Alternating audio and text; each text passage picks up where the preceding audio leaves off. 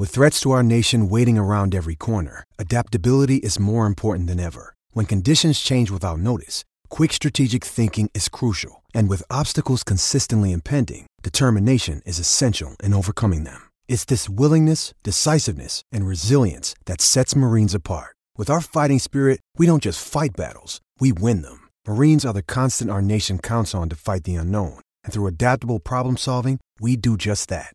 Learn more at marines.com.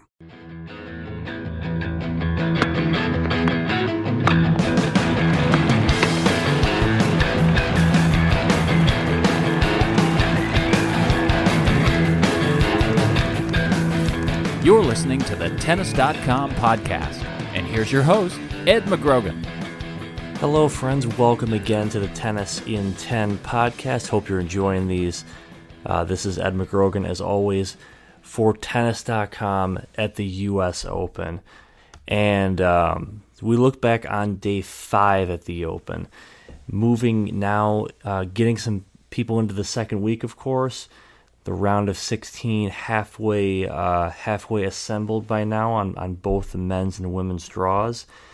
And a few surprises yesterday, I got to say. You know, two Americans in particular who you have to express some disappointment in. That would be, and you know, the one American who prevailed, I have to say, did not think that would happen. So I think every result involving an American man yesterday did not go according to my predictions or thoughts. Let's start maybe with John Isner and Kyle Edmund. And Isner, who loses actually in a 4-set tiebreaker, just I think another sort of personification of what this year has been to him. It has not been a successful year, I would even say, for Isner, who lost his grip on the top-ranked American title to Steve Johnson. But this, you know, a loss like this, honestly, is even more disappointing than that. To go and fall to an unseeded player who does not have the experience that Isner has on this stadium, in this tournament, you know, in Grand Slams in general. And with, you know, honestly, I certainly would not say the opportunity to beat Novak Djokovic. I think that's taking it perhaps even a step further. It's just getting the chance to play Djokovic in a form that we don't really know what the Serb has yet. We saw Djokovic advance to the 4th round via retirement. He advanced to the 3rd round via walkover. And he won his first-round match looking very less than convincing. Now, I'm sure Djokovic, by this point, you would think is probably, you know, shaking off a bit of those cobwebs, considering he's had so much time to just practice and recuperate. But I can think of very few players that Djokovic would want to play in a full match back after really having almost 4 or 5 days off than Isner. And Isner just does not take advantage of the draw he's given. I mean, Edmund is a fine player, but there are certainly worse 3rd-round opponents that he could have met up with.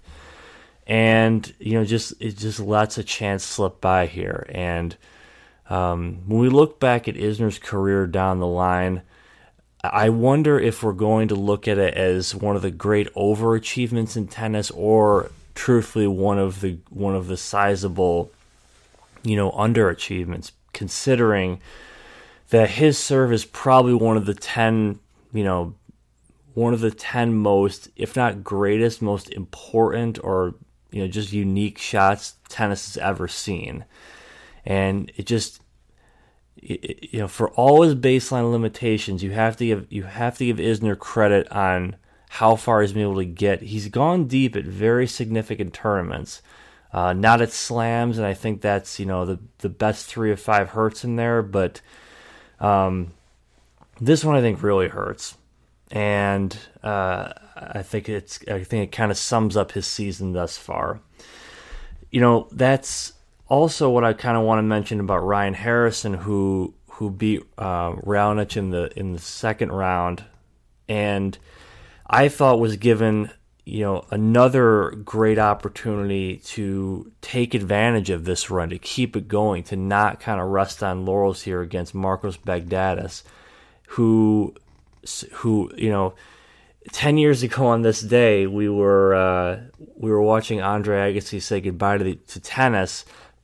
The man he was playing in the famous match of that run, his second rounder, the last win of his career, was Baghdatis. That honestly is pretty much when Baghdatis peaked in 2006 when he made the Australian Open final. He, I believe, made the Wimbledon semis as well, and he has been a player who's dealt with a lot of injury and up and down since that point. And I thought that given what we'd seen from Harrison leading up to this point, getting through qualifying, just rebuilding, I think, his confidence in his game in general, I did expect a better effort from him against Baghdatis. And we just saw too many errors, just loose play, and not what's demanded of someone who wants to make the second round of a slam here. I really think this was a missed shot for Harrison, who I think will rue this moment himself. He's a very cerebral player. He'll think about this. I hope what he takes out of this week, really week and a half at the Open, given that he qualified, is that he realizes what needs to be done on this stage to kind of return to here and even surpass it. He still has age on his side. He's only 24. There are doors waiting to be knocked down for players who are able to kind of realize their potential in time. I think this is sort of a transitionary period for the tour. I'm not saying by any means that the top guys are going away anytime soon, but in the middle, there's a lot of room. There's a lot of just moving ground around them, and I think Harrison, from what he occasionally shows, you almost wonder just why is he not 30, 40 ranking spots higher than what he is.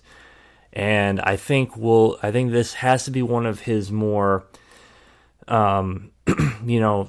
successful, inspiring seasons on tour that he's had, period.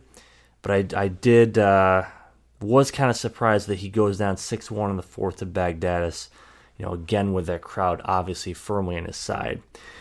Now, saying that about those two, I think it's worth also, as I look at the draw, you get Jack Sock, who just really has no trouble with Marin Cilic, the 7 seed, the former champion. The number 7 train is derailed as it approaches Main Street Flushing by Sock, who wins 4-3-3 in an hour and 41 minutes. This is the kind of performance that a lot of people have always sort of foreseen Sock as capable of doing, given his gifts, given his forehand, his serve as well. He never faced a break point in this match at all. And it's what, kind of attracted me to write about him for the magazine, for a profile. I still find him, one of the most intriguing young prospects in the game, in the American game too. Nobody has a forehand like he does. And to use that to reel in, a player in Cilic who I certainly thought was capable of returning to the semifinals. He would not, again, this is another guy who I think could, on the right day, could have troubled Djokovic, given what we saw from Cilic in Cincinnati recently. But a lot of credit to Sock in this one. He will play Jo-Wilfried Tsonga, next up in the fourth round. And Tsonga's been on a bit of a roll here too. He has a pretty impressive win over Kevin Anderson yesterday in straight sets, 3-4 and 7-6. Tsonga and Sock that's a really hard-hitting match, of course, with these two.